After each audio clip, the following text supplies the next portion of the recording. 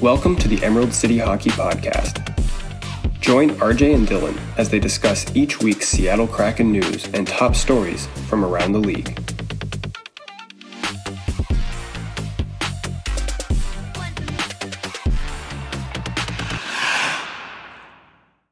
All right, RJ, the day we've been waiting for is finally here. All 30 NHL teams have submitted their protection lists, and it's given us our first solid look at what the inaugural Seattle Kraken roster is going to look like. Now, today we're going to go through each and every team's list and talk about who we think the Kraken should draft. But real quick, I just want to mention that this is a sort of simulcast for us, as this marks our first ever Emerald City Hockey Podcast episode. For those of you on YouTube who have been following us, first of all, thanks for all the support. We really appreciate it. But I also wanted to let you know that we can now be found on Spotify and Apple Podcasts, and will be on Google Podcasts soon. As for those of you who are listening to this podcast and this is your first time with us, hi, first of all, and welcome to the Emerald City Hockey family. If you like this podcast, know that you can find tons of content from us on our YouTube channel, Emerald City Hockey. Okay, that's enough from me, RJ. Why don't you let us know about the Anaheim Ducks? Right, and starting off the protection list, we have the Ducks, who went with the 7-3-1 protection option. Now, there was some talk they might go, 8 skaters to protect 4 and 4, but they ended up wanting to protect more forwards, and that leaves the Kraken a lot of options on defense. So the Ducks have protected Nicolas Deslauriers, Max Jones, Isaac Lundestrom, Ricard Raquel, Jacob Silfverberg, Sam Steele, and Troy Terry as their forwards. And the 3 defensemen are Cam Fowler, Hampus Lindholm, and Josh Manson. And, of course, John Gibson is the protected goalie. So that does leave some interesting options exposed, particularly on the blue line. Dylan, is there one of these defensemen that you might want to select over the others? It's got to be Hayden Fleury, right? Like, he, to me, is the guy who screams out of all the unprotected players at any position. Hayden Fleury really is the one that stands out to me. I thought about Jacob Larson for a sec, but after looking at them both, Hayden Fleury's only a year older at 24, Larson's 23, but just over the course of their careers, and then last year with Anaheim, Fleury he's just outplayed Larson. So in my mind, Fleury should be the pick. Not only do I think he'd be a really good defenseman for Seattle, but he should also have a lot of trade value if they decide they want to flip him for something else. Definitely, and the Ducks just gave up assets at the most recent trade deadline to bring Fleury in, which is why I'm surprised that he's exposed.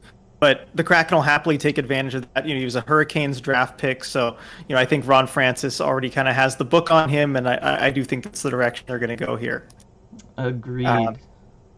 Yeah. So moving on to the Arizona Coyotes, and yesterday was a tough day for the Kraken looking at the Coyotes protection list because Aiden Hill, of course, moved to the San Jose Sharks. Who can protect him? We had Hill as the projected pick from the Coyotes for a long time, but of course that won't be happening. So looking at the Coyotes protection list, they've gone 7 forwards, 3 defensemen, and a goalie like the Ducks. Their 7 forwards are Lawson Krause, Christian Dvorak, Connor Garland, Clayton Keller, Phil Kessel, Johan Larsson, and Nick Schmaltz. Their 3 defensemen are Kyle Capobianco, Jacob Chikrin, and Oliver Ekman-Larsson, and of course Darcy Kemper in net. So it's kind of slim pickings here from Arizona. Is there anyone that stands out to you on this list? There's literally only one person left available that I can say really anything about and why I might want the Kraken to take him, and that's Michael Bunting. And that's only because he had 10 goals in 21 games last year. He's only 25, so it's not like he's that old, but to me, to have that kind of scoring potential on a wing, maybe he has some middle 6 upside on a team where, he should see plenty of playing time potentially. I don't know. It's hard. There's just like no one. There's just no one. I did like Bunting's game watching him last season. He went to the net, went to the right areas. You think that 26% shooting percentage is going to be sustainable? Who knows? Yeah, you can never say never, Of these guys, the only other one that maybe Dryden Hunt. He he put up good numbers in the AHL this year, and I don't know. I mean, you're going to have to just take a chance here. I don't know. It's slim pickings as far as players you'd want. There's virtually no one on here who has any sort of trade value. If you were to take them and try to flip them to somebody else, it's really rough.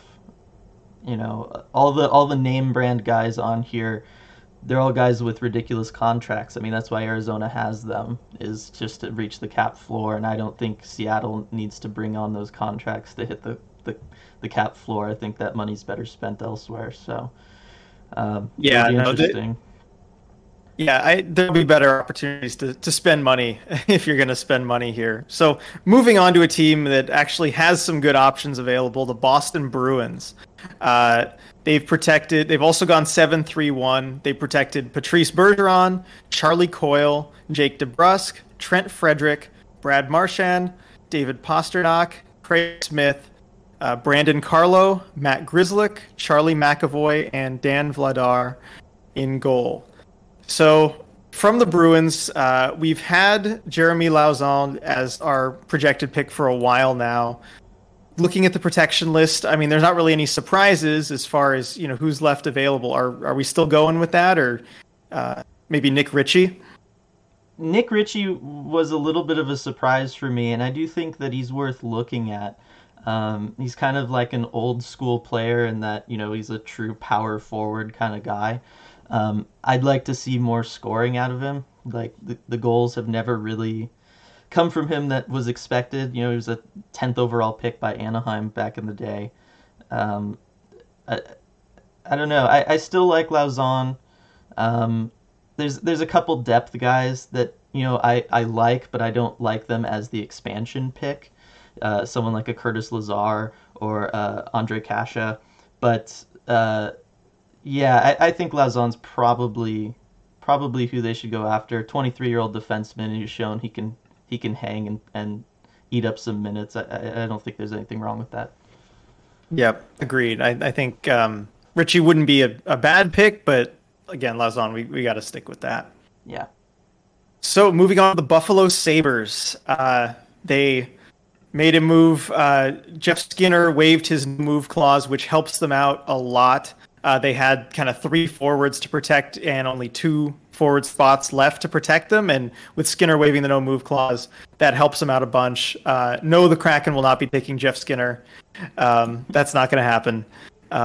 So their protected list, they've got Rasmus Asplund, Anders Bjork, Jack Eichel, Casey Middlestat, Victor Olofsson, Sam Reinhart, Tage Thompson, Rasmus Dahlin, Henry Jokiharju, Rasmus Ristolainen, and Linus Ullmark, who is a UFA, but they didn't really have any other goalies worth protecting. So, looking at the Sabres exposed list, you got a lot of undesirable money here with Skinner, Kyle Okposo. Maybe they'll try and swing a side deal with the Kraken to take one of those guys. I wouldn't do it if I was Ron Francis, but who do you like out of these guys for the pick? This is like Arizona all over again. I don't know. I'm really struggling here. Again, there's like some depth defenseman names that are interesting, but I don't know. Yeah, I mean, for me, Will Borgen stands out. He's a defenseman. He's only 24 years old. He played only 10 games with the Sabres this season because he had an injury that kept him out the rest of the season. But in those 10 games, he looked pretty good. I think he might be worth a shot as the pick here. I mean, certainly with not a whole lot of other options, but I think Will Borgen could be an underrated pick if the Kraken want to go that way. Yeah. I mean, he was one of the defensemen I was thinking of. It's just, yeah, Arizona and Buffalo are the two that really stand out as just, they're rough. I mean, as you would expect, we know. Yeah, I mean, big where these franchises are. All right. So, moving on to future division rival, Calgary Flames. They've also gone with the 7-3-1 protection option, protecting Michael Backlund, Dylan Dubé, Johnny Gaudreau, Elias Lindholm, Andrew Mangiapane, Sean Monahan, Matthew Tkachuk, Rasmus Anderson, Noah Hannafin, Chris Tanev, and goalie Jacob Markstrom. So from the Flames, seems like there's an obvious name that stands out. It's been mentioned by a lot of the media. It's their captain, Mark Giordano. It seems like that could be a slam dunk pick for the Kraken to make. I mean, would you have any reservations about it given the cap hit? Not really. I mean, if I'm remembering right, the contract doesn't have too much term left on it. Just the 1 year. Yeah, then, why not? You're going to need someone who can be a leader in that locker room, who can help bring together a team of a bunch of guys who have never played together before. It's not too much money. 6.75 isn't like this unbearable burden of a cap hit, especially year one when you're going to have a ton of cap space as an expansion team. So I like Mark Giordano. If the Kraken decide to have a captain year one, he obviously becomes one of the guys you look at as being such. The only other name that kind of interests me is also on defense, and that would be Oliver Shylington. But we've talked about him a couple months ago during one of our live Q&As. He's a guy that he still has a lot of potential when you look at him, but he's kind of struggled to put it all together so far. So yeah, I like Giordano myself. Right, and Shillington, he's a player you could probably acquire separately if you wanted to go that route. And just from a value standpoint, Giordano is the clear pick, and he also has value around the league. So even if the Kraken don't see him as a fit for their initial roster for whatever reason, they could flip him to another team. I'm sure there would be interest. Elliot Friedman has speculated that maybe they could even eat some salary on that last year and trade him to the Oilers, even though they got Duncan Keith, so maybe that is no longer in play for them. But I'm sure there are other teams that would be wanting to bring him in. Yeah, I agree. He should have. If you want to move him and you don't want to hold on to him, there will definitely be a market there for him. Yeah. So next, a team that has a lot of good options for the Kraken, the Carolina Hurricanes. Now, I don't want to take too much of a victory lap here on behalf of both of us, but I do remember, for months we were saying they're going to protect Shea over Jake Bean. Look at all the minutes he gets. Look at what he means to the team. They're in win now mode. I think they're going to value him higher. And we did get a lot of backlash on that. No, they're going to protect Bean. He's got more upside. Protection list is out. Brady Shea, of course, protected over Jake Bean. So I will say we did see that one coming. Yeah. And, of course, that leaves Jake Bean exposed. And, he'd be my choice as the pick. I mean, I don't know about you. There are some interesting options as well. Nito Niederreiter, a surprise player exposed. Does that tempt you to go the other way? He surprised me. What worries me is he only has 1 year left on his contract. And I have no idea what he's going to be looking at money-wise. His current contract pays him $5.25. And, he's one of those guys that you could see the Kraken taking, and he's a top 6 winger for them. And, maybe he puts up a lot of numbers or whatever, and then all of a sudden you got to negotiate with him, and he's going to want a really big figure contract, which I like him a lot as a player, but if he was to come out and say he wants $6 million a year over 5 years or something, I don't think you can justify giving him that kind of contract if you're Ron Francis. That, and I still like Jake Bean's upside. Again, you're talking about a fairly high first round pick, a guy who just hasn't gotten a lot of opportunity to show himself off in Carolina because of how deep their defense has been. But we've talked about him before. He's like the prototypical power play quarterback in my mind, and I think that'll be something that Seattle could use year one. Absolutely. I think he's got the potential to be the Kraken's best defenseman in 3 years or so. He's definitely got that upside. And I agree with you on Niederreiter. He's going to command a big contract when that deal is up. I think that's one of the reasons the Hurricanes have exposed him too. Tom Dundon's hesitant to pay players, kind of beyond what he thinks they're worth. And I think he can see that coming as well. Maybe hoping the Kraken kind of take him off their hands for that reason. Yeah. Yep. So next we have the Chicago Blackhawks, who also went with the 7-3-1 protection option, protecting Henrik Borgstrom, Alex DeBrincat, Brandon Hagel, David Kampf, Patrick Kane, Dylan Strome, Jonathan Taves, Caleb Jones, Connor Murphy, Riley Stillman, and then goalie Kevin Lankinen.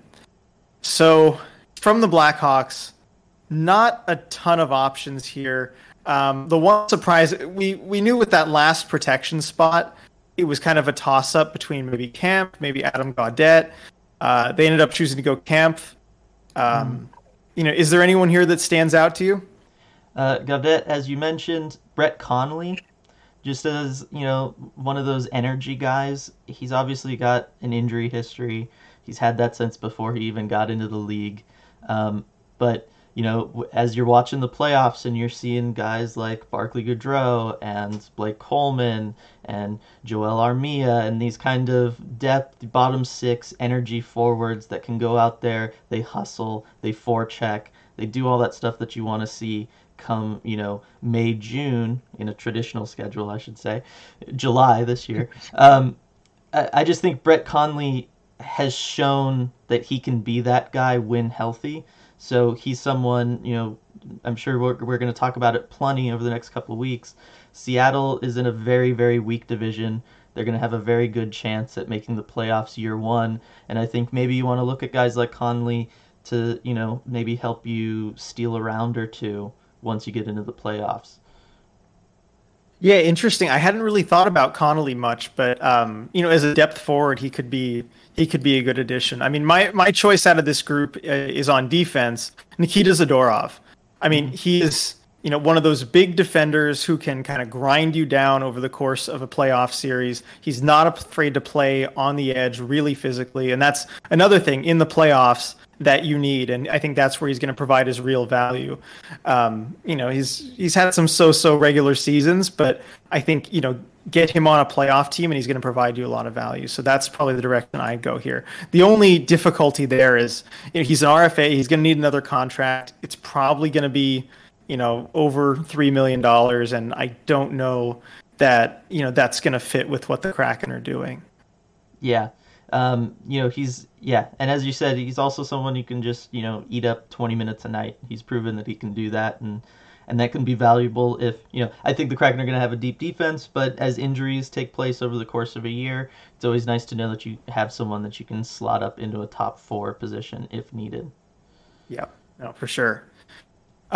Moving on to the Colorado Avalanche. And so this is a fun one.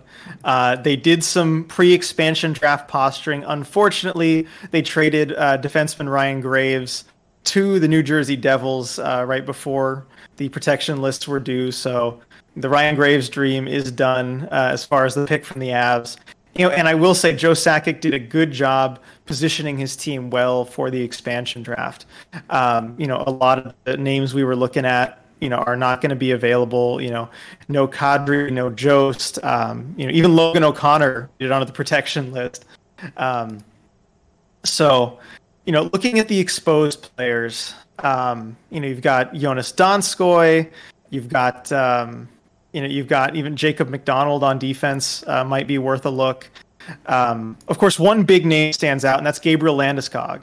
Of course, he's a UFA, but the Kraken will be free to talk to him during the exclusive negotiating window, and it does seem like he and the Avs are pretty far apart on contract negotiations, and he might be willing to move elsewhere. Is there any chance the Kraken could grab him here? Maybe. It depends on if Colorado's going to allow them to potentially talk to him beforehand, or if they're going to have to take him with their expansion pick. It's interesting because I think if you're Landeskog, you obviously really want to stay in Colorado. He's made that pretty clear. But if you're going to be moving on, you probably want to be going somewhere where you can win a cup, and will he view Seattle as a place where he can potentially do that in the next couple seasons? And that'll be really interesting. We think that they're going to be a playoff team. I don't know that they're going to be a Stanley Cup final team year one. I think that could, is most likely a stretch. Obviously, what Vegas did was exceptional. I don't want to put that kind of expectation on the Kraken, but 2-3 years from now, could they be? Absolutely. Why not, right? So Landeskog is interesting. Another one, not to mention just, but I also think if you're going to sign Landeskog, you're signing him long term, and he's going to stay there. One of the other interesting UFAs would be Brandon Saad, who has, as we know, a pretty big market this year, and so it might be interesting. The Kraken could work out a deal with someone where they do a sign and trade with Saad. I could see potentially as well. Otherwise, if you're looking at staying away from picking a UFA, I think Donskoy is the guy for me. He's good depth scoring, and he's always shown up in the playoffs.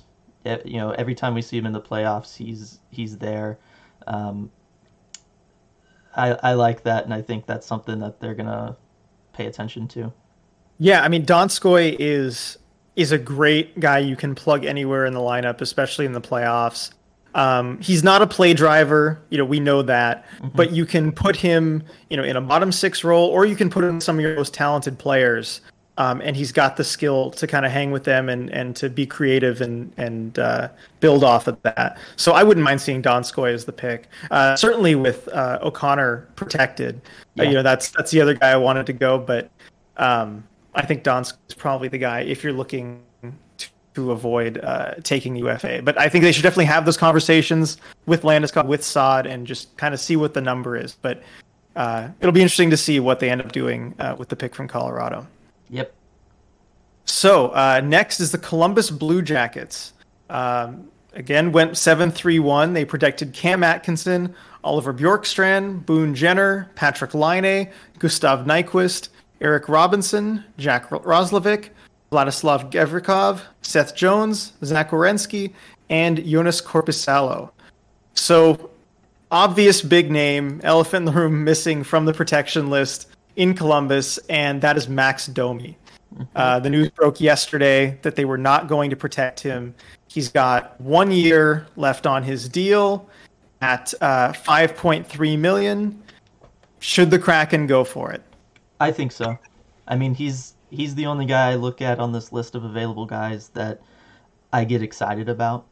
I know he's kind of got a back and forth past. Arizona obviously drafted him in the first round. I think they were expecting him to come in and be, one of these kind of small, skilled forwards, and he wasn't quite that for them, so they trade him to Montreal. Montreal thinks he's going to be more physical and kind of be another Brandon Gallagher for them, but he wasn't quite that either. So I just think a lot of everything for Max Domi has just been kind of figuring out what he is, but I think we now know what he is, and that's a middle six winger who's going to be able to come in and score around 20 goals a season. He's going to have a physical element to his game, and I just think that's going to be valuable for the Kraken. The contract's a lot for what you're probably going to get from him, but I don't think negotiating on an extension or looking at re-signing him next year, the number's going to be as robust as it is now. And so I'm not too worried about it. That, and year one, they are going to have to try to get to 60 million to hit the cap floor anyway. So if you can take on a couple contracts for these guys, knowing you're going to need to get to that number, and you're not going to have to be paying them past year one, much like with Mark Giordano, I think it's an acceptable thing to do. Yeah, no, and you hit on a good point. I don't mind taking a little extra salary on a guy like Domi or Giordano if it's just for 1 year. I mean, in year one, you're going to have a lot of room, you're going to have a lot of flexibility, and beyond that, it's fine. Just don't take term. You can take salary if you don't take term. And I think we're going to see that later on as we're looking at our picks here and what we would do. I don't mind taking the salary here. Domi, the pick just screams low risk, high reward. The risk is low because it's just 1 year. The reward, very high. This is a guy who, although I don't think, he'll match that again. He put up 72 points at a season 3 years ago, and he's only 26. Yeah. So we know he can do that. For that kind of reward, just to take a 1 year gamble, it's definitely worth it in my book. And he had just had surgery, so that is an issue. He will probably miss the start of the season, but I mean, so what? I mean, the Kraken I think can afford to wait on that.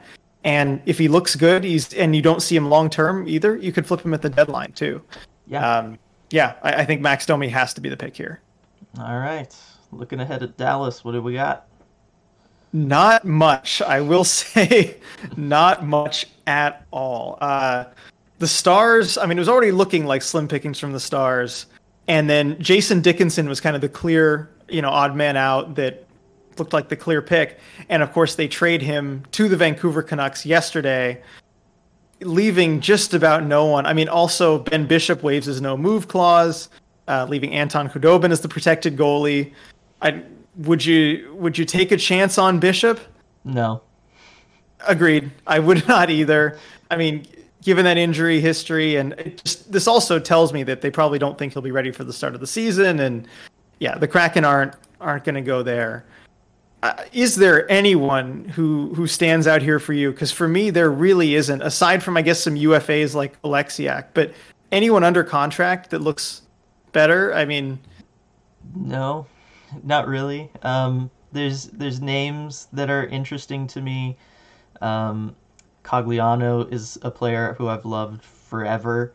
I don't know that he makes a ton of sense for the Kraken. And again, he's a UFA. It's not even like he's under contract. Mark Pysyk is a defenseman who I've liked as a depth defenseman for a really long time. Again, though, not under contract. I don't know what you're going to be looking at for him. It's a tough one.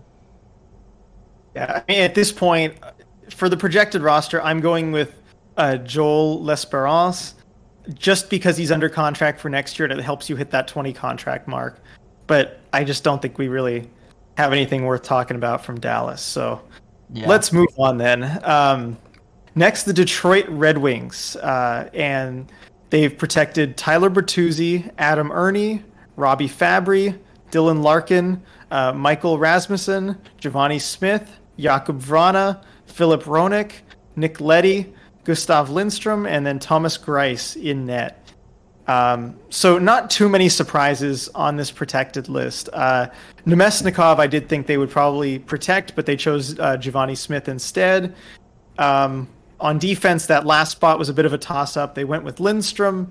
I think that's a fine move. That does leave Troy Stetcher and Dennis Chalowski on the outside defense-wise. But, the Red Wings are another one of those basement teams. Is there anyone who looks all that attractive to you here? Nemesnikov, like you said, is kind of the guy that stands out. I thought Bobby Ryan played really well for them last year. He's going to be a UFA, but maybe, you can talk him into signing a one-year deal at a reasonable number, just to kind of have a little bit of experience in scoring.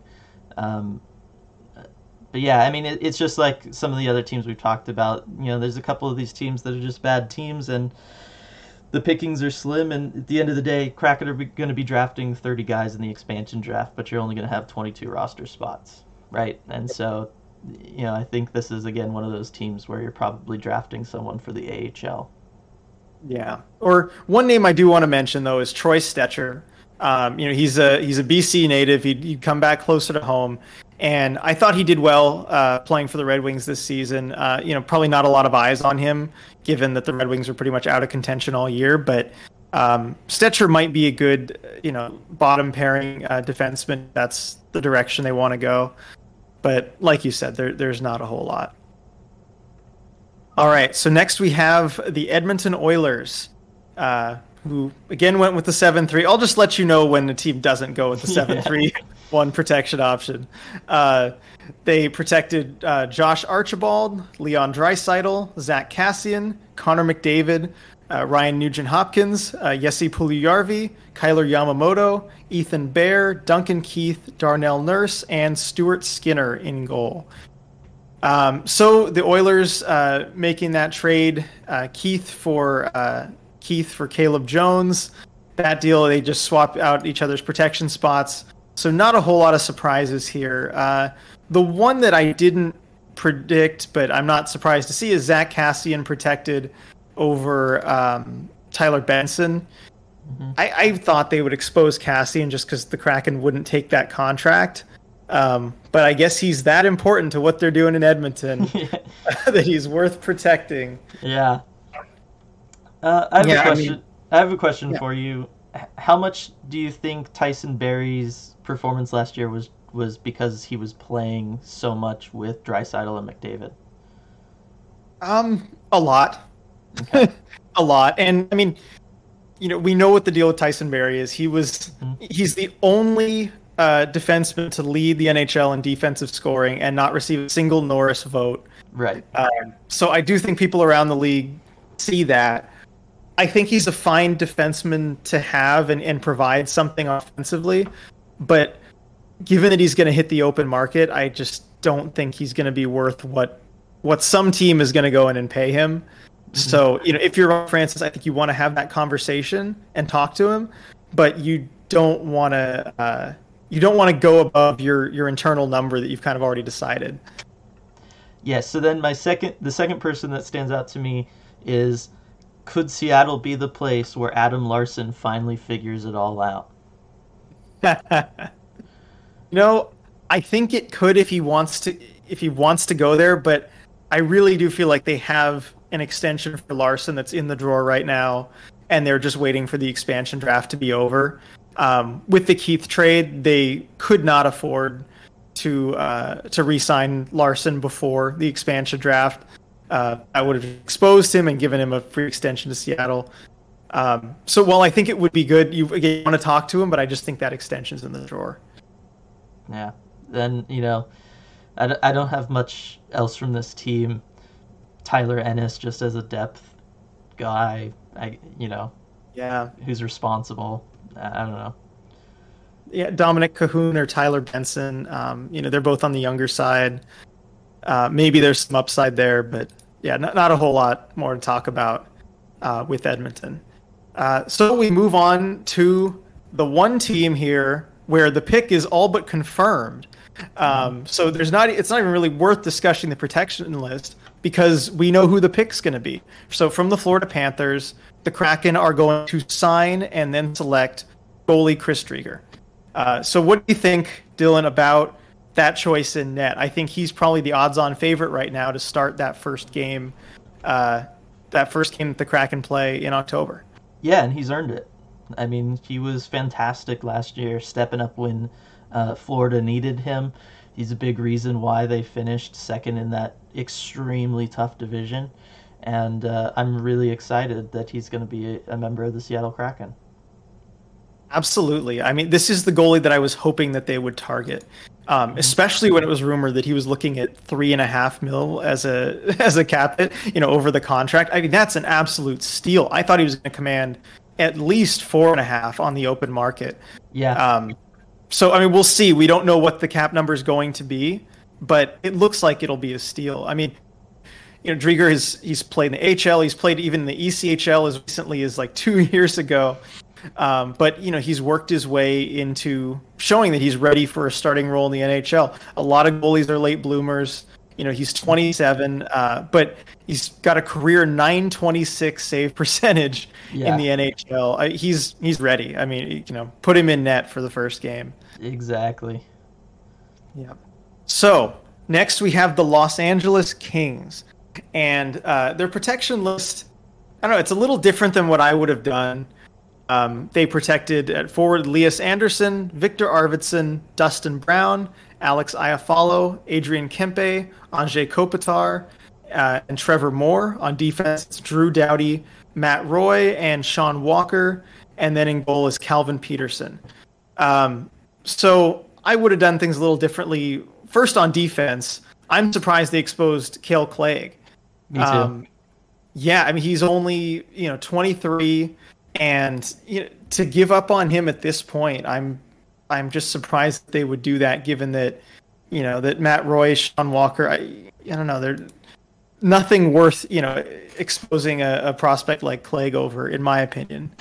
But so he's an option at forward. I was surprised to see Trevor Moore protected, even though he is from my hometown of Thousand Oaks, California. Shout out to Thousand Oaks, but good for him. Of course, that does leave Austin Wagner exposed. So maybe my prophecy is about to be fulfilled here. Ball's in your court, Ron Francis. You can take him now. Carl Grunstrom, Andreas Athanasiou. He's a player that's a lot like Austin Wagner. If they want to go a different route, who would you take? Yeah, I was just gonna say I would lean him over Austin Wagner. Personally, I just think there's a little bit more of a proven track record. For what these guys are, there's more of a proven track record. So I would lean that direction, but I do think they should consider Cale Clegg. Yeah, I think Clegg is, as much as I like Athanasiou and of course Austin Wagner, I would go Cale Clegg here. Yeah, I think reasonably you're expecting him probably to spend, given the defensive options Seattle's going to have, he'll probably spend a year in the AHL. Year one, he'll be in Charlotte, but I think that's probably better for him. He'll get tons of playing time there, and then he can come into the Kraken next season and hopefully be great. Yeah. So thank you, Kings, for exposing Cale Clegg. Moving on to the Minnesota Wild, who, we were excited about this pick for a while, looking that, well, they've got to do something about Matt Dumba being exposed, right? I mean, this can't happen. And then it really came down to the wire. And, of course, then the Wild take drastic action, buying out both Zach Parise and Ryan Suter, which fixed pretty much all of their expansion draft problems, but at what cost? A lot of dead cap space. Yeah, that's a lot of dead cap space. Those buyouts are going to hurt. But we're not worried about that right now. So we'll look at our options. So with the protection list, they were able to go 7-3-1, protecting Joel Eriksson Ek, Kevin Fiala, Marcus Foligno, Jordan Greenway, Ryan Hartman, Nico Sturm, and Matt Zuccarello at forward, Jonas Brodin, Matt Dumba, and Jared Spurgeon on D, and then Cam Talbot in goal. And so it wasn't a foregone conclusion which goalie they were going to protect. You have Cam Talbot, who's the older veteran goalie, played really well for them in the playoffs this year in their 7-game series against the Golden Knights. But then you have Kaapo Kakkonen, who is younger goalie, maybe more upside. I've heard reports that they kind of view him as a career backup. They don't think he's going to be a starter for them long term. But I don't think that we necessarily know that about him yet. I think there's still room to develop and room to maybe be a starter in the NHL. How tempting is that to you for the Kraken? Would you look at Kakkonen or maybe more a defenseman like Carson Soucy? It's a little tempting, but as we kind of just talked about, we're getting Chris Driedger. I think there's going to be other good goaltending options for the Kraken that are going to be available. I think we can lean somewhere else. I like a Victor Rask personally. Kind of fitting in with the theme. I think he's someone who can play center, which is kind of the one forward position that all along we know might be a sticking point. Only 1 year left on that contract, so it fits with our theme of you're bringing a guy in and you only got to worry about paying him for the 1 year. I just think if you can get someone like that to help plug a gap year one, I think it's worth it. Interesting. Given the contract, I didn't really have him on the radar for this pick, but I think they might be able to get the Wild to throw, to give them something to take Rask. I think the Wild would love to get that contract off the books for this year, especially with having to re-sign, Kaprizov and maybe a bigger move they want to make in the offseason. That could be a way to go, certainly with a side deal. I like Kakkonen. It's his numbers. He's got a limited sample size in the NHL. He's played 29 games, only a .904 save percentage. So, it's, I don't know, a little bit of an eye test. With goalies, they can be weird. I still think that he'd be a good dart throw to make. But you're right. Maybe there are better options. So moving on, speaking of goaltending, moving on to the Montreal Canadiens, who leave the Kraken with a very interesting decision in net. I could go through the protection list, but really the question is, do the Kraken take Carey Price? Carey Price, of course, agreeing to waive his no-move clause to protect his backup, Jake Allen. And this is probably the biggest question surrounding the Kraken expansion draft, at least in terms of how much fans are talking about it. All the hype over that. Carey Price, leading the Habs to the Stanley Cup final this year, and now he is exposed, and the Kraken, if they want, could take him and make him their goalie. So, Dylan, should they do it? No. And, I'm going to give an example, and that's going to be Jordan Binnington of the St. Louis Blues. So here's a goalie, gets hot, they go on a playoff run, they win the Stanley Cup, but guess what? That's a lot of extra games on a goalie. We've seen it with guys like Matt Murray with the Penguins, back-to-back years, deep playoff runs. It wears those guys out. Carey Price is, 33. There's no reason to think that was easy on him, on his body. I don't know that he could replicate it, next season by any means. And then, just the fact that you're looking at 5 years at 10.5 per is just extraordinary. And I really don't know how great the trade market is going to be if you were to take Price and then retain some form of salary and trade him somewhere. I don't know that the asset's going to be worth it.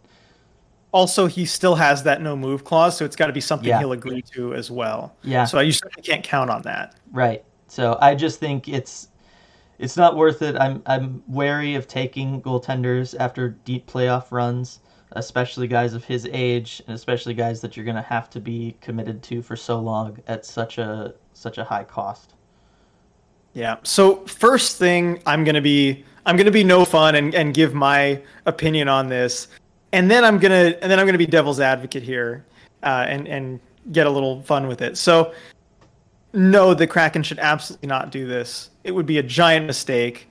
I mean, that contract at $10.5 million for 5 more years, it's one of the worst in the NHL, and I think Price knows it, Bergevin knows it, everyone knows it. It's just not worth picking him up. He's been, Price hasn't even been all that good for 3 of the last 4 seasons. You're just looking at like a 3-series sample size, and he wasn't that good in the Cup final. I would not do this. As much fun as it is to to talk about having the star power like Carey Price, it's just not worth it. And I know he would help sell jerseys and whatnot, but winning helps a lot more than that. And I think he would be a detriment to that, having that much cap space tied up in him. But playing devil's advocate, Dylan. Now, I know you talked Jordan Binnington. I know you talked about Matt Murray. Those guys, yes, they got fatigued, after these long playoff runs, and they just don't look like themselves anymore. But let's talk about another guy, Marc-Andre Fleury. Mm-hmm. So Fleury, had some long playoff runs, has played a lot of games, had been playing since he was 18 coming into the league. A lot of games under his belt, and of course was selected by the Golden Knights to be their franchise goalie coming out of the expansion draft. And you're thinking, maybe this isn't a good idea. He's on the older side. And look at him now. He's 36, just had a Vezina Trophy season. And the only explanation, he's defied all the aging curves, is just that he's a superstar. He's a Hall of Fame goalie. And, he's an exception. And so, while you think, looking at his age, Price 33, goalies just don't do that. But only Hall of Fame caliber goalies even have a chance of doing that. But is that not Carey Price? Could he not be that guy? Yeah, one of the differences is, right before he went to Vegas, Marc-Andre Fleury, he essentially was the backup in Pittsburgh. He had a couple years where he was not the playoff goaltender. He hardly played in the playoffs. He was getting extended off seasons. That last year in Pittsburgh, he only played 38 games. So, that's very different than Carey Price would be coming directly off of it. So, again, that worries me. Yeah. Price played 25 games this season. Right, but then he had that deep playoff run that is even more exaggerated this year because of the way the schedule works out. You're going to then be talking about a guy that you're going to be playing, potentially 35 plus games come October, just a couple months after this deep playoff run where he was leaned on heavily. It wasn't like, he was in net while they coasted to the Stanley Cup Finals. He had to do everything in his power to get there. I worry about the emotional toll that also would have taken on him. I think we obviously saw that with a guy like Shea Weber. But Carey Price was also very emotional after that. The thoughts that maybe, you gave it everything you could because this was your best chance to potentially ever win a Stanley Cup and you didn't quite get there. How well do you recover from that emotionally? That's something only he knows, if even he knows, right? That's a big question mark for players. So I don't know. I see the argument, but that contract is just so big. I just don't think it's the wise thing to do, and I don't think it's worth it to Seattle. I don't think Ron Francis is going to view all that other stuff as the upside. Right. I think he'll come more from the mindset that of our mindset where it's just not worth it. Then then he's not one to get caught up in the excitement of a big name or a superstar or something to the detriment of the team and his cap situation. So while it's fun to think about, I don't think Carey Price is coming to the Kraken. I guess we should look at, since that's the case, we should probably look at other options. Right. So to me, they obviously have a lot of UFA guys that they left unprotected. I love Philip Deneau. Anyone who's watched us knows I'm absolutely in love with that man. I would love for them to take him, but I also know his contract's going to be very extreme. I don't know that Ron Francis is going to want to pay that either. So I'm going to throw out a name, Thomas Tatar. Here's a guy who bounced around a lot, but if we know anything about him, it's that if he's playing a full season, he's going to give you 20 to 25 goals. Like, he's just automatic with that, and I think that's going to be very valuable. He's another guy you can kind of plug him into multiple spots throughout a lineup, and he's just going to give you that same level of production. So I really like Thomas Tatar. I think you can get him at a discount after last season, with whatever contract you're going to have to sign him to. So for me, I think he would be the pick. Yeah, I mean, I would like Tatar. I mean, pardon me if I have this stat wrong. I read this the other day, but over the last 3 seasons, he is the NHL leader in expected goals for percentage in the regular season, which that's pretty good. Yeah. Yeah, I mean, there are those playoff concerns. He's been benched in the playoffs a lot, but I don't think the Kraken are the type of team that would do that. I think they'd really give him a shot, given how analytics driven they are. And I think that would be a good option. Given what there is with Jake Allen not available, I think you really can make a run at some of these UFAs like Tatar or Dano, or they actually protected Armia, who's a UFA. I know. I think probably afraid the Kraken were going to try and sign him. That's what I would have done. Me too. So I think they can make a run at some of these UFAs. Yeah, agreed. So next is the Nashville Predators, and they are the only team to protect 5 defensemen and 3 forwards. So the 3 forwards are Philip Forsberg, Tanner Jeannot, and Luke Cunnin. And the 5 defensemen are Alexander Carrier, Matthias Ekholm, Dante Fabro, Roman Josi, and Philippe Myers, who they just acquired via trade yesterday. And the goalie, of course, is Yusei Staros. So with the protected list, I just want to shout out Tanner Jeannot, who we've had as our projected pick from the Predators. And, he was not one of the bigger names, but looking at the exposed players, he's one that I really liked. Talking about Nashville's herd line of Sissons, Jeannot, and Trenin, which one of those do you take? And I felt like I had really kind of identified the best of the 3. And I guess David Poyle feels the same. So Jeannot is protected. Good for him. That's cool to be like an undrafted, rookie player, and your team only protects 3 forwards, and you're one of them. So good for him. So looking at the exposed players, because they protected 5 defensemen, we're probably going to go with a forward, I would think.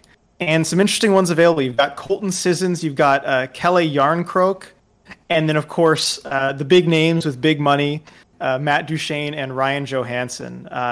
So who are you thinking out of that group, Dylan? Well, to name another name, Mikael Granlund. That's right. I think he's really good, but he's a UFA, and I think his asking price could be high. For me, I go Yarncroke. 1 year left on his deal, only $2 million. I think that's a steal. He's played literally every position at forward that you could, in different roles within all of those two. Super versatile, really smart player. He's the guy for me. Yeah, I have to agree. I mean, I'm surprised he's available. I thought they were going to protect Jan Krok over Jeannot, but I'm glad he is available. Like you said, versatile is the word that I would use. I mean, he's played every forward position, as you mentioned, and he always scores his 30-something points a season, and he's always very reliable defensively. You know, I've got a lot of time for a player like that, and I think, any team would like a player like that in their lineup. So that is who I would go with. All right, moving on. Yeah? And just another one of those teams where it's, a bunch of dart throws. Yeah, exactly. And I guess it goes without saying we would not go for Johansson or Duchesne. Yeah. Oh, no, I meant New Jersey that were coming up. Oh, New Jersey. Okay, yeah. Moving on to New Jersey. Yeah. That's right. So, New Jersey. Yeah, you've got the dart throws. And I was really excited about New Jersey going into the season because they had, I think it was 10 eligible players that were 22 or 23 years old. And so I figure you're going to be able to take have at least one or two of them available to be taken. And that's pretty much what's happened.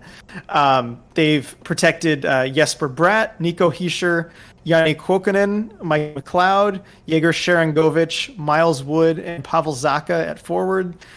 Newly acquired defenseman Ryan Graves, Damon Severson, and Jonas Siegenthaler on D, and then Mackenzie Blackwood in net. So you've got those young forwards, Kuokkanen, McLeod, and Sharangovich protected. Those were three of the guys that I was thinking might be on the bubble. And on the outside of the bubble is Nate Bastian and Nick Merkley are the two forwards in that age group. Do you have a preference between the two, or is there any other name you look at? I like Bastian. I just like watching him play. I think Merkley's probably got higher scoring upside. I mean, I can almost guarantee he probably has higher scoring upside, but I just like Bastian's style. Are we going to give any thought to PK Subban? No. I mean, I know we're talking about how the money doesn't bother us if the term isn't there, and I know he just has the 1 year left, but $9 million is a lot. I mean, maybe if the Devils offered an asset, I just don't think they're in a position to do that because I don't think they feel the urgency to clear that money up right now. No. So, I mean, given the other options, I mean, Bastian, I think, can be a useful player for you. Or, Merkley could also. I don't think it's worth passing up on that to go for Subban, who, while he would be great, absolutely great off the ice, for an expansion team, I just, especially with how deep the Kraken could be at defense, I just don't know that he would help you as a regular in the lineup. I think it all depends on how aggressive they want to be year one. If they want to try to make a deep playoff run year one, I think he's a guy you consider. Just because, I mean, he has playoff experience. He's, again, another guy that's, a reliable, exactly what you're getting out of him. You're going to get like 40 points out of him every year, regardless of anything else. I think he's the guy that could teach a guy like Jake Bean a lot. I think they're very similar as far as playing style. So, that's also something to consider with some of these higher-priced, older players. But I don't know. It like I said, it depends. If I'm feeling like I want to be aggressive as Ron Francis, I think I would take him. Yeah, I mean, I wouldn't be opposed to it, but I would want some kind of asset, something to entice me to do it. Which maybe they give up something small and it could be worth it. So next is the New York Islanders, who had a couple head scratchers here with their protection list. Ones that I was surprised by, particularly at forward. On defense, it was what we thought. But they've got Matt Barzal, Anthony Beauvillier, Cal Clutterbuck, André, Matt Martin, Brock Nelson, J.G. Pajot at forward, and then Mayfield, Pelech, and Pulak on D, and then Varlamov in net. But Clutterbuck and Matt Martin protected at forward. So I know the Islanders have their identity, and they're a grinding team. I mean, those guys really fit with what the Islanders do, but it does leave Jordan Eberle and Kiefer Bellows exposed. And those are two guys that I did think would be protected. So now that they're going to be options for the Kraken, we really have to consider that. Eberle and Bellows are different. Eberle is 31. He's got some more time on his contract, so we've got that term, but he's still a very useful player. Kiefer Bellows, on the other hand, is younger. He's 23. You've got the upside there, and he's cheaper. What direction are you thinking of going now from the Islanders? Yeah, my gut reaction is to go Kiefer Bellows. I think you go for that higher upside just because you're looking at 3 years left on Eberle's deal at 5.5 per. I mean, that's kind of the reason, we said we wouldn't want to take Josh Bailey before, who's also available. I just think, I think they expose those guys because they've clearly zeroed in on what they want their identity to be, and they protected the guys that are most important to that, and then they know beyond that they're only going to have to lose one of them, right? But I would lean towards Kiefer Bellows. Agreed, and like we were talking about, it's salary plus term, and especially on the wrong side of 30. While I really do like Eberle as a player, and and what he brings now, I just think by the end of that contract, it's not going to necessarily look good. And I like Bellows' upside. They're going to leave a prospect like that exposed. Go for it. I mean, now that you mention it, though, I do think the identity guys like Clutterbuck and Martin, even if the Kraken weren't all that interested in bringing those guys in, I think there would have been a lot of interest around the league if Seattle wanted to flip them. I think a lot of GMs are looking at how the Islanders play and what they're doing in their playoff runs, and they think, I want some of that. I want some of that grit, some of that bottom six energy on my team, and they'd probably be willing to pay Seattle a premium to get one of those two guys. So I do understand it, although it's going to leave the Islanders, maybe losing a good player. Yeah. All right, so next, the other New York team, New York Rangers, and there wasn't a whole lot to choose from with the Rangers to begin with. I mean, 6 of their 7 forward spots were, foregone conclusions. Just about anyone useful was either exempt or protected. But the one thing I didn't see coming with that last forward protection spot is they protect Kevin Rooney over Colin Blackwell. And I like Colin Blackwell. I'll just say that I had him on the projected roster initially, and then he was playing so well that I figured he'd played his way into protection. But apparently not. Blackwell is a former 7th round pick who's been a late bloomer and played his way into the NHL. He's 28. He's only 5'9", 190, so he's a shorter player. But man, he's versatile. You can put him anywhere in the lineup. The Rangers were doing just that. He kind of cycled everywhere from the first to fourth lines. He was on their second unit power play, playing that high slot kind of role. He's good at deflections, kind of being the bumper guy on the power play. That's where I would go from the Rangers, especially with the lack of other options. I mean, Julien Gauthier is there.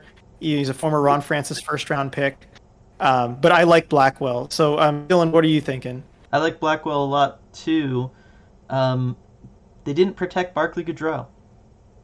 Well, I mean, he's a UFA. Yeah, but still, you just traded assets to get him. You clearly want him as part of your, we're contending now and we're going to make the playoffs thing. But what I'm thinking is, again, we just saw over the last 2 years what he can do in the playoffs. If you're Ron Francis, you're thinking, hey, we're going to make the playoffs you know what? I this year. didn't think of that. Because if you're going to, with Tampa, you obviously aren't going to go and try and negotiate a deal with him and make him your pick from Tampa. It's just not worth it given the other guys available. But with the Rangers, you're not really passing up on a whole lot. I like Blackwell, but yeah, go in and negotiate with Goodrow. I mean, I did see rumored yesterday that it seemed like the Rangers and Goodrow had made a lot of progress on a deal, and maybe they have something they were just waiting for after the expansion draft. But I have a hard time believing it would happen that quickly. And also, if you're Goodrow, how sold are you on the Rangers? Like, could you just sign that same deal with Seattle? Right. Like, you've only been there Or at like least 2 talk days. to So Seattle, see what they're offering, use it as a bargaining chip, right. So yeah, you're good at pointing out these UFAs that I forget. I tend to have the UFAs not on my radar because with the projected roster, we haven't been doing the UFAs. But yeah, keep bringing them up if they're relevant. Like I didn't think about Goodrow, but he could be a good option there. Yeah, I mean he's who I would take. I think you could pay him, you know, up to $3 million probably if the term is right. If it's going to be a 2 or 3 year deal, I would like that for Seattle because I think you're going to be competing for a playoff spot. That's a guy I want on my playoff team. Yeah, I would be very happy with that. Moving on to the Ottawa Senators. And they have a lot of younger guys who were exempt from the expansion draft. So their protected list, they've got Drake Batherson, Connor Brown, Logan Brown, Nick Paul, Brady Tkachuk, Austin Watson, Colin White, Thomas Chabot, Victor Mete, Nikita Zaitsev, and Philip Gustafson in net. Exposed players, I mean, you do have a few guys who, could maybe be useful NHLers. You've got Chris Tierney, Evgeny Dadonov, Ryan Dzingel, or maybe he's a UFA, I'm not sure. And then in goal, you have some options. You have Joey Dacord, who's a prospect they signed out of Arizona State. And we knew in net it would be one of Dacord or Gustafson. I thought Dacord was going to get the nod, but they're so close. Mm-hmm. So, I mean, he might be one to look at. Kind of who stands out for you, Dylan, on this list? To me, I really like Chris Tierney. I think you can bring him in. He's going to be depth down the middle. I think he's going to be an interesting guy, maybe a change of scenery, and depending on how much playing time he's going to have access to, I think he's got good upside potential. And again, it's, you're only committing a year to him. If things don't work out, you just don't re-sign him and you let him walk as a free agent. But it's only a $3.5 million cap hit. I think that's worth the gamble on Tierney because I think he's got the upside of being, a middle six center that's pretty effective. Right. And I like him too. I mean, I watched him, a lot when he was with the San Jose Sharks. And I think he was given too defensive of a role this season, as I've said before. That's kind of not where he's supposed to be. I think you need to put him with a couple talented line mates, and he can be a good distributor. And I think the Kraken, looking at who's available, will have the option to do that. So if they see a role for him, that would be good. If not, I wouldn't mind even going with Dacord or just having another goalie prospect to bring in. Or I would stay away from Dadonov. I just think with the contract, me too. You don't want to get in on that. Wrong side of 30 as well. Yes, exactly. So I would stay away, and I think the Sens know that. Yep. So moving on to the Philadelphia Flyers, who have had some interesting movement here with their protection list over the last couple days. So they make that big blockbuster trade to acquire Ryan Ellis from the Nashville Predators, giving up Philippe Myers and Nolan Patrick to do so. So Myers and Ellis just kind of moving the same protection slot. So on defense, that's where we're going. But at forward, we figured that trading away Nolan Patrick, it opens up another protection spot. And it was rumored that was going to go to James Van Riemsdyk. But no, surprise this morning, it turns out they protected Nicholas Aube-Kubel instead of JVR. I know. I wanted Aube-Kubel so bad. Even if JVR was available, I'm like, well, that's the guy you go. I love what he brings as a bottom six forward, the motor, the work rate, that sort of thing. And he's got some scoring upside too. But he will not be available to the Kraken. The Flyers are just daring the Kraken to take a big contract. Absolutely daring them to do it. You've got JVR, you've got Voracek, you've got Gostisbehere available. I think JVR is probably the only one that they're not going to have to pay the Kraken to take, potentially. I agree. But, I mean, it just comes down to do you take JVR or not. Right. And you know what? I think you do. I know it's a $7 million cap hit, but it's only 2 seasons. And I think, he's getting older. He's 32 now, but I think over an 82 game season, you can kind of cherry pick where you put him into your lineup. Uh, I think he's going to be plenty effective. I think you're going to see him back to scoring, 25 goals a season and providing kind of some veteran leadership that I don't think he gets enough credit for. I would go ahead and go JVR. Yeah, given what's available, I think that's what I would do. And the term isn't so bad. It's 2 years. Mm-hmm. I don't think he's going to fall off that much in 2 years. And yeah, I mean, I think that's probably the way to go, especially since the alternative now, it's not a player that I like Obey Kubel. I mean, there's really not a whole lot left exposed now if you're not going with JVR or making a side deal for Voracek or Gostisbehere. I want to see what the Flyers would offer in a side deal for Gostisbehere. I do too. Because I could see Gostisbehere being a potential buyout candidate if you're them, or they could just waive him again. Yeah. That I think that's either he turns it around with Hackstall because Hackstall was able to get the best out of him initially, or you buy him out and it's not so bad. Yeah, but yeah, with JVR, just real quick, I think his playing style is one that we've seen has aged well. One of the things you can't teach is goal scoring. One of the things that doesn't really go away with age is your shot. Right, we see that from a lot of players. So I think for someone like JVR, I think 2 years from now at 34, I think he'll roughly be the same player he is now. Right. And I mean, he had one of his best seasons, now at age 32. So You're right. I think it could age well. Next is the Pittsburgh Penguins, who had some interesting movement before the protection lists were due. They traded Jared McCann, and it seemed like they were doing that so they could protect Brandon Tanev. That was the rumor. But they're leaving Brandon Tanev exposed. They protected Teddy Bluger, Jeff Carter, Sidney Crosby, Jake Gensel, Kasperi Kapanen, Evgeny Malkin, and Brian Rust at forward. And then Brian Dumoulin, Chris Letang, and then Mike Matheson on D. It was rumored yesterday it was going to be Mark Friedman, but it's Mike Matheson. And then they've protected their most valuable goaltender, Tristan Jarry, as their goalie. Oh my gosh! I mean, I don't mind the Jarry thing. If the Kraken want to take DeSmith, let them. They're passing up a player. But the real head scratcher here is Jeff Carter, who I thought they would leave exposed because he's been really picky about where he wants to play, and I figured he'd just retire if going to Seattle, right? I agree. That was my understanding of things. Obviously, it's not like I know Jeff Carter. I haven't asked him about it. But yeah, I mean, that was certainly the feeling everyone had.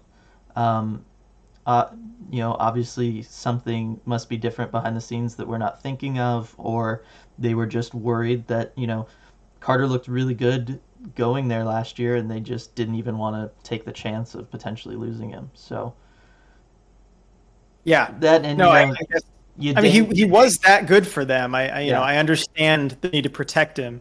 So I guess maybe we just there was a misunderstanding about what the situation was there, and whether he'd be willing to go or not. Maybe Ron Francis was asking for something to not take him too, and the Penguins didn't want to potentially give up an asset. I don't know. Right. That he'd be an odd player for that situation to develop around, but we've seen a lot of weird things in the NHL throughout the years. So, I guess one of the things, and we had a long debate over text messages the other day, was Brandon Tanev, who's a player, I very much like his style. I think he's, one of those quote unquote heart and soul guys that does a lot for you in the playoffs. Obviously the contract is not great. $3.5 mil cap hit for 4 more years is a lot for a guy that you're basically saying, we just got to get to the playoffs and then we're going to put him in the lineup. But, looking at who's available from the Penguins, in my mind, it's him or it's Zach Aston Reese. Right. I agree. It's got to be one of those two. Aston Reese, he's a good good bottom six forward, defensively responsible, kind of underrated in that way. And then, Tanev brings, that kind of edge and that playoff nastiness that you need. I still wouldn't touch that contract with 4 years left at 3.5 for, who is a bottom six guy on the wrong side of 30. But, we had a debate about this yesterday. And I can see the other side of it. You made some good points about, why it might not be so bad. But I still wouldn't touch that contract. Yes, and for those, because I saw this on Twitter yesterday too about Cody Ceci, go back and watch the tape of Cody Ceci in last year's playoffs, because some of those bad goals that are attributed to Jari, and certainly Jari didn't do himself any favors on some of them, but there's a couple of those that are direct misplays or missed coverages by Cody Ceci. I want Seattle to stay away from him personally. Yes, no, do not take Cody Ceci. I know he's a name people recognize, but there's a reason he's bounced around so much in his young career. Yeah, that's been the main selling point with him for a while, I think, is that he's a name people recognize. Yeah. All right, on to the San Jose Sharks, and no real surprises from them in their protected list. You've got Rudolph Balcers, Logan Couture, Jonathan Dahlin, Tomas Hertl, Evander Kane, Kevin LeBanc, Timo Meyer, Brent Burns, Erik Karlsson, Mark-Edward Vlasic, and the newly acquired goalie Aiden Hill, who we will not be getting, on their protected list. As far as players exposed, you've got Martin Jones, who's probably the most valuable player here if you're trying to tank, but I don't think the Kraken will be doing that year one. You've got Ryan Donato, who hasn't really found a place in the lineup with Boston, Minnesota, or San Jose, but there's still some talent there. I mean, He's got some offensive talent. What gives me pause there is he's an RFA, but that qualifying offer at $1.9 million might be more than the Kraken want to give for that kind of player. You've got Bonnie Lake, Washington native, Dylan Gambrell, who signed a 1-year extension at $1.1 million this past week, which is a little expensive, I think, he's pretty much a fourth-line center at this point. But it'd be cool to have a player from Washington on the roster if you don't get Tyler Johnson. So he's an option there. Anyone else still in that stands out to you? I mean, you ran through half of the available guys anyway, but no. Yes, I do tend to run long on the Shark stuff. Yeah, no, those are all the guys I was thinking of too. It's I lean Gambrell just because it's a toss up between Donato and Gambrell for me. Gambrell's cheaper. End of the day, that's my only reasoning to lean him. Advanced stats wise, he was fine. Yeah, I know the Washington thing is cool or whatever, but it's not like he's a superstar who's going to come back and be like the hometown kid coming home that everyone recognizes and gets excited over. So, yeah. Yep. All right. So not much there. On to St. Louis, and there are some very interesting options from the Blues. This is probably going to be Ron Francis' toughest decision out of the whole expansion draft, I think, as far as what to do with the Blues. So news came out a couple days ago that Vladimir Tarasenko will be left exposed by the Blues. And so, I mean, they're going to move him anyway, one way or the other. He's had some shoulder surgery issues. He's kind of lost trust in the team. That needs to end. He needs to go somewhere else. But they've left him exposed. He's got 2 years left on his deal at $7.5 million. But he's not the only good option from the Blues. Defenseman Vince Dunn is there, and I was thinking he was the no-brainer pick before the Tarasenko news broke. And he might still be the better option. He's going to come a lot cheaper. And he's just a good defenseman to have around. He showed that he can play top 4 minutes this season and excel at that. There's some other good options, Nico Mikkola, or Sammy Blais, but I really do think it comes down to Tarasenko or Dunn. Is there a particular way you're leaning there, Dylan? I know I asked you yesterday and you were kind of on the fence. Yeah, I'm still on the fence. I love the idea of them being able to take Tarasenko. You're getting a bona fide superstar.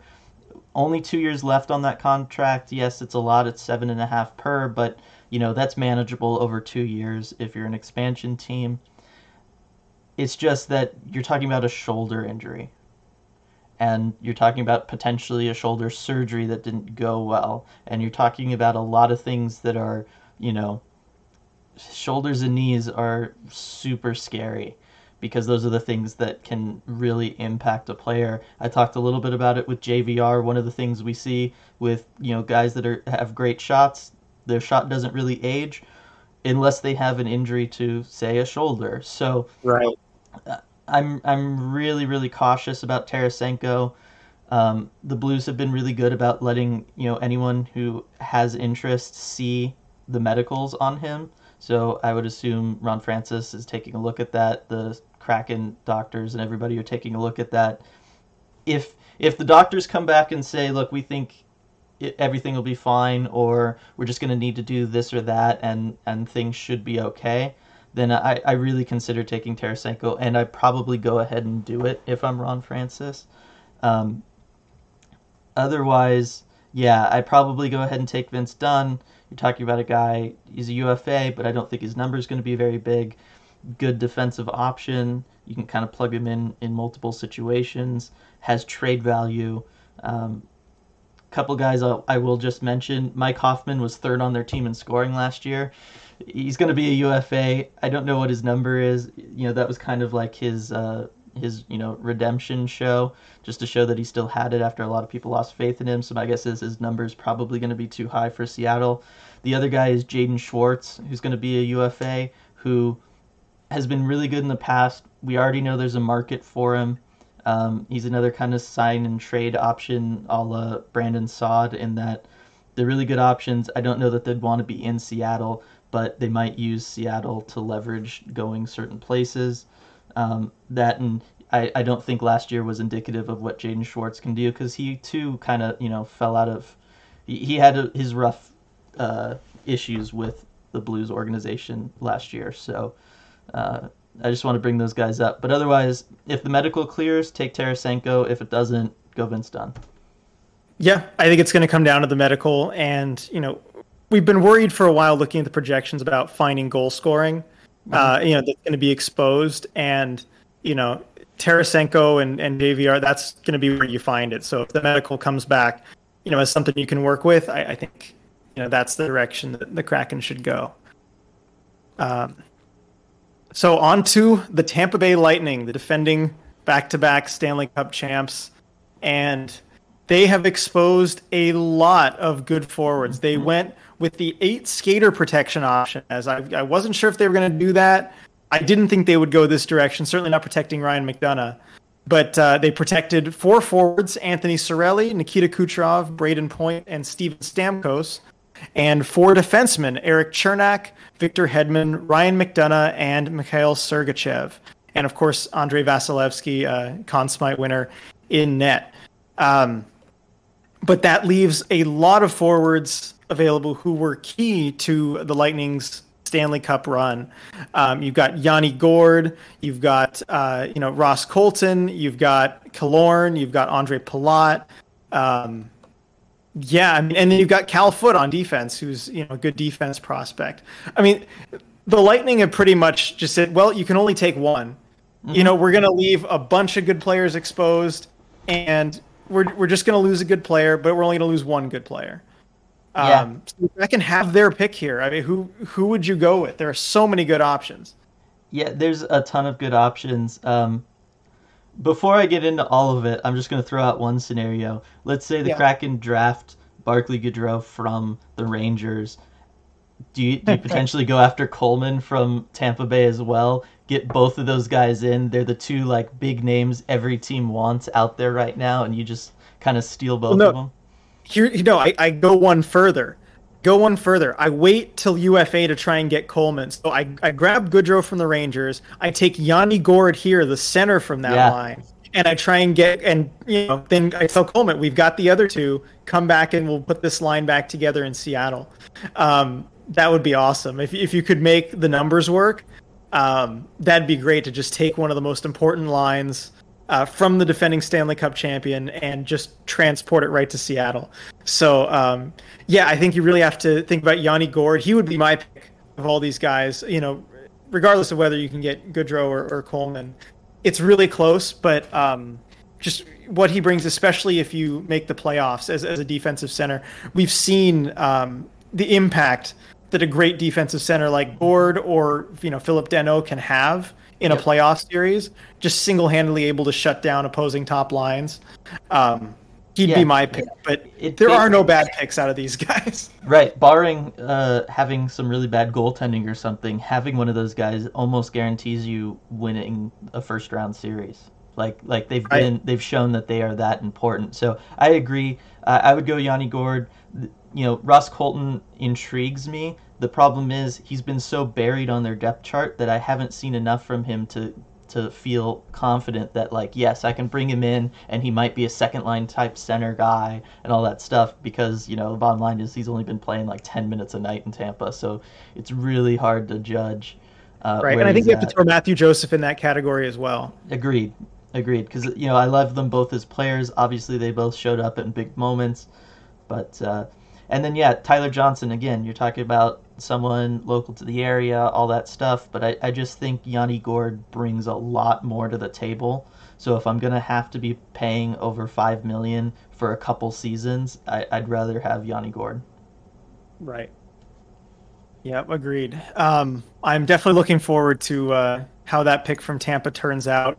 One more thing I want to mention.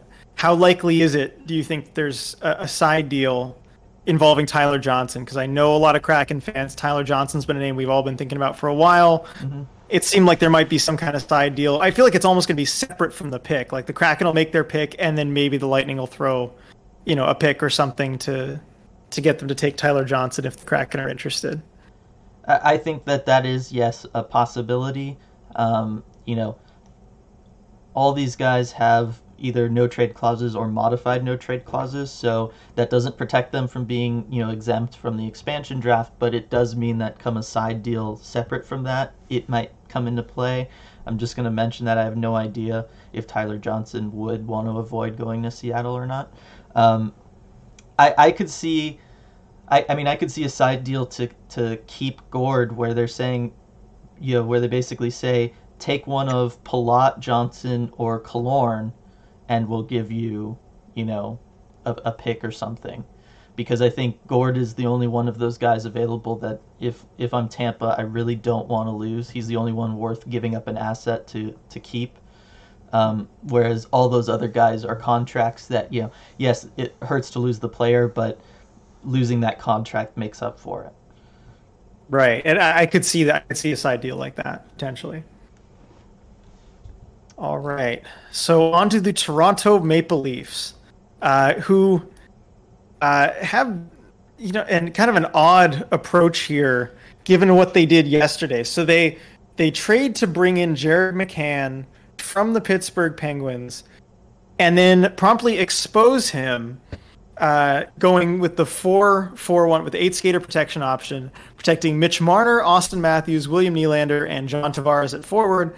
Then TJ Brody, Justin Hall, Jake Muzzin, and Morgan Riley on D, and of course Jack Campbell in net.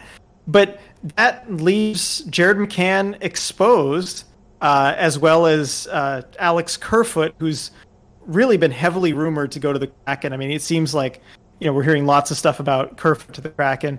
It also leaves Travis Dermott exposed. It's got to be one of those three as far as the pick. Agreed. But if I'm Ron Francis, though, I take Jared McCann. Like, you're talking about a center who, puts up a lot of points. He put up 32 points last year, only 48 games. I think he's got a lot of upside. He was buried on the Pittsburgh depth chart. He'd be buried here in Toronto too. I think if you're Seattle, go ahead and draft him. He's got some high upside. He'll be an RFA after next year, so you'll have some team control more longer term. I don't know. I like him a lot more than Kerfoot. Yeah, I do too. And I mean, that's what I would do. I would go with McCann. We're not sure what that what that next contract is going to look like, but I still think it would come out at under Kerfoot's 3.5 for another 2 years. I don't understand what the interest in Kerfoot is. I don't either.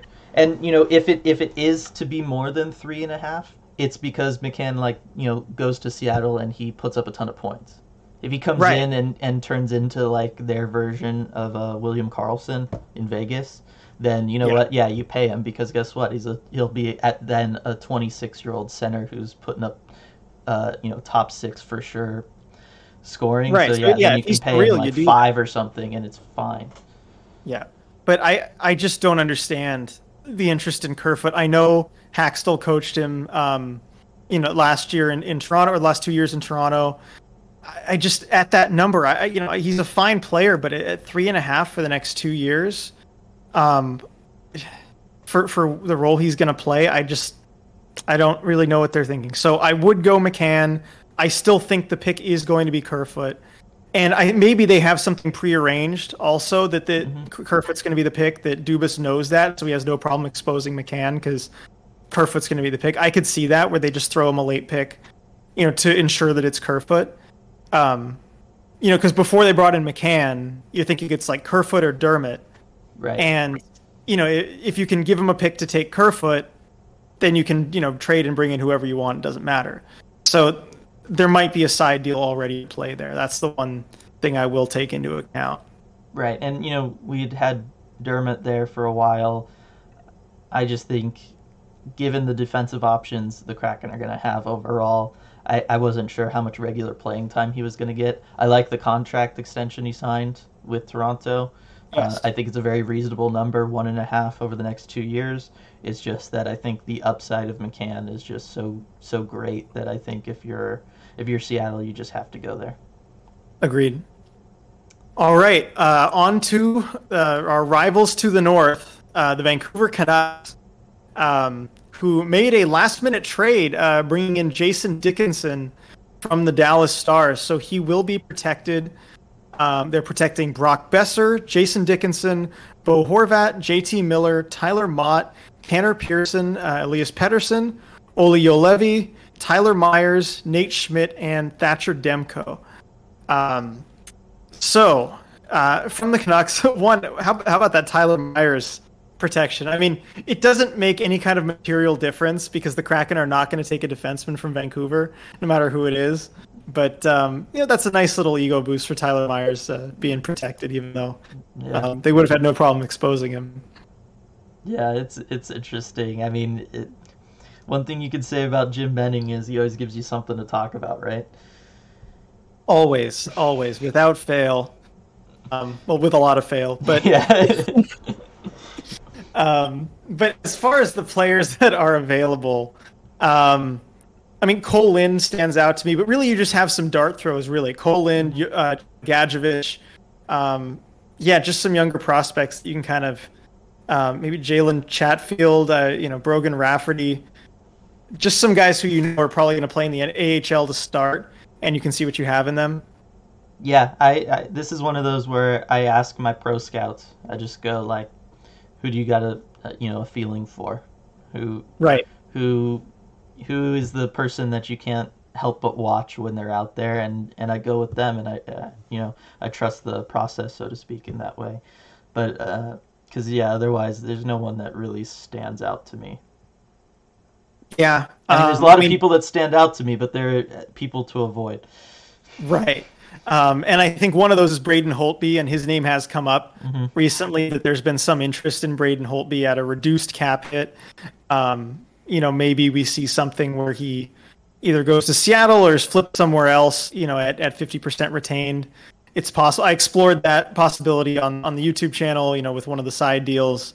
Maybe they go that direction, but if I'm the Kraken, I just leave this alone and take whoever my pro scouts think is the guy to take. Yeah. Yep. All right. So the Washington Capitals now, and the biggest thing, they protected TJ Oshie. I know a lot of Kraken fans were thinking about that, but at the end of the day, Oshie's just too valuable to the Capitals right now, and they're in their window. So he's not going to be a Seattle Kraken next season. And it sounded like he wanted to stay there anyway. So absolutely, it did. I mean, he said all indications that he wanted to stay. So that plays a big role as well.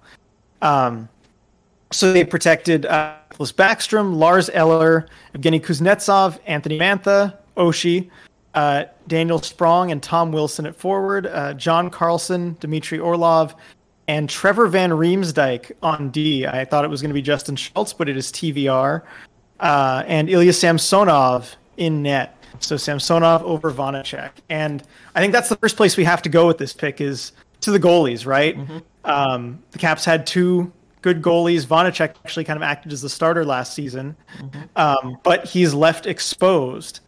I mean, is that the direction you go from the Caps, or is there a skater that's kind of calling your name here instead? Nope, that's where I go. I think you pair him with a Drieger as your goaltending tandem, and you ride the hot hand, and I don't think you can do very much wrong with that. I think that'd be a really good tandem. Yeah, I think you hit on it. That's the goaltending tandem that I want to see. Drieger, Vanacek, I love that. Vanacek showed he can be half of a good goaltending tandem last season. And they're both young. They've got upside. I think either one of them could emerge as the starter. So, as far as skaters, they've got some really good fourth line guys in Hagelin, Nick Dowd, and Garnet Hathaway. I love the fourth line that those guys formed over the season. Like their zone starts were among like the worst in the league, and they did a great job at that. And they can score.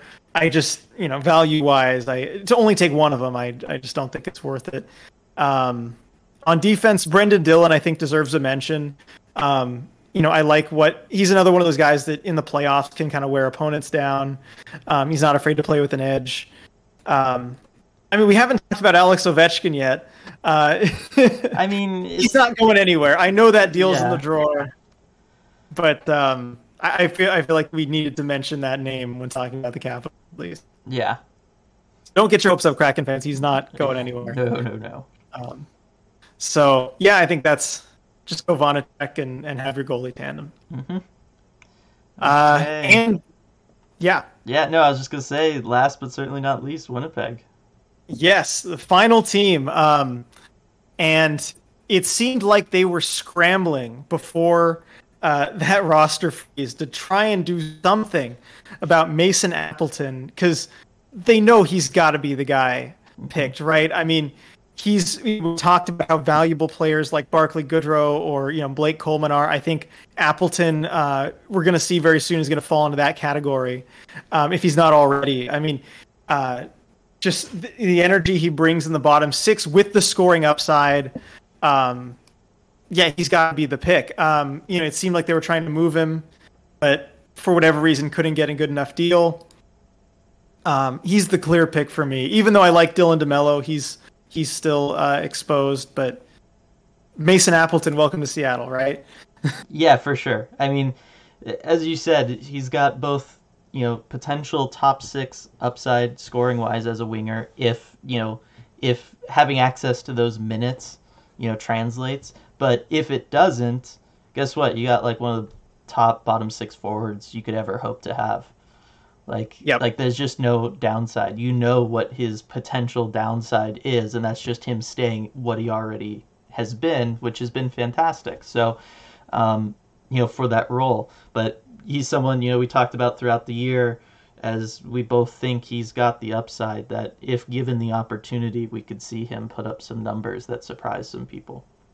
Absolutely. And as far as like where he fits in, I mean, knowing that you already have the opportunity to get Yanni Gourde and, maybe another piece, if you can get 2/3 of that Tampa third line and just plug in Appleton, I mean, he'll fit in seamlessly. Yeah, it would be scary. It'll be super scary come playoff time. I mean, there's no one on this list. There's, a couple names on D that I think are good players, but no one that tops Appleton for me. Yeah, for sure. So there it is. We've run through all 30 teams. And let's look at this just from an overall perspective. I mean, there were clearly some surprises in the last couple days. The projected roster and kind of what we think looks very different than it did a week ago. Overall, Dylan, how are you feeling? I feel pretty good. I've been worried all along. I've said it before on some of our YouTube videos. I've said it to you privately that GMs kind of learn their lesson from the Vegas thing, and they're going to make moves, and there's not going to be as many potential side deals for Seattle, and there's not going to be as many good players exposed for Seattle. And as things were developing yesterday, I was really worried again because you're seeing names fly all over the place. But after the dust cleared, there's a lot of good stuff available for Seattle still. I feel good about this team. Again, we'll say, it would be a competitive team anyway, but in this division, we are playing with a bunch of really bad teams. There is no reason to not think that Seattle's going to at least be contending for a playoff spot. I never want to, try to say, oh, it's guaranteed, certainly this far out, but, they have a really good shot at making the playoffs. And then depending on who they draft, we brought up a lot of guys that have shown they're very valuable come playoff time. So I'm really excited. I'm a lot more optimistic now than I have been. Now that it's actually here. I've always been very cautious about things. I didn't want to get my hopes up, but now I start to get those juices flowing, and I'm really getting excited. Agreed. And I've looked at the projections a lot, since we've put them out, and I really have to say this is the most optimistic I've been about what this team's going to be throughout the whole process, which I did not think was going to be the case. Mm-hmm. There were just some surprises as far as who was left available, and I think you said you don't want to say playoffs are guaranteed, and I don't either. But I think they should be the expectation at this point. No one's available. I think that should absolutely be the expectation. Is playoffs in year one, and if they get there, they're going to have a lot of guys that have shown they can be valuable once they get there, like you said. Now, I mean, the big decision point, basically, that I see for Ron Francis is he has basically a slider that he can choose how much he wants to slide it toward contending right away versus, as he likes to say, sustainable success. And I don't think you're going to have to choose one or the other. I don't think it's mutually exclusive, but I think there's a spectrum there. And given who's available, he can choose to go just about anywhere on that spectrum. I think he has given guys like Tarasenko, JVR, heck, even like Carey Price, even though he shouldn't do it. He's got more ability than I thought he would have to try and contend right away. And even maybe more temptation to do that given how weak the Pacific is going to be. And on the other side, due to a flat cap environment, how valuable salary cap space is, and we're seeing that, he also, and plus the next two draft classes are going to be really good. Mm-hmm. He has probably even more temptation to go the other way and try and build for the future. And it'll just be really interesting to see which direction he could go. Because you see what could be available, but yeah, I think we really don't have a good indication of which direction he could go just because there's so strong a pull on either side. Yeah. No, I 100% agree with you. It's going to be interesting. I think the only thing you can say is not available to them is, a starting center, top line center. But there's only really 12 of them in the whole league, it seems like. So, the odds that any of them were going to be exposed was slim to none anyway. But when that's the only glaring hole you can say about what this roster could look like is something that a lot of existing rosters could also say is their problem, right? That's a huge deal. And I think,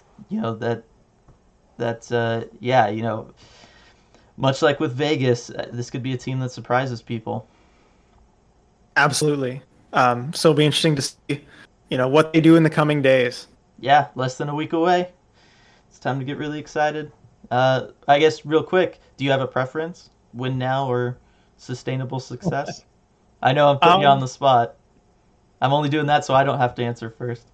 Right. I mean, I think if he plays his cards right, Ron Francis is not going to have to choose. I think he can go somewhere in the middle and have a team that is comfortably in a playoff spot, with the potential to do a little bit more.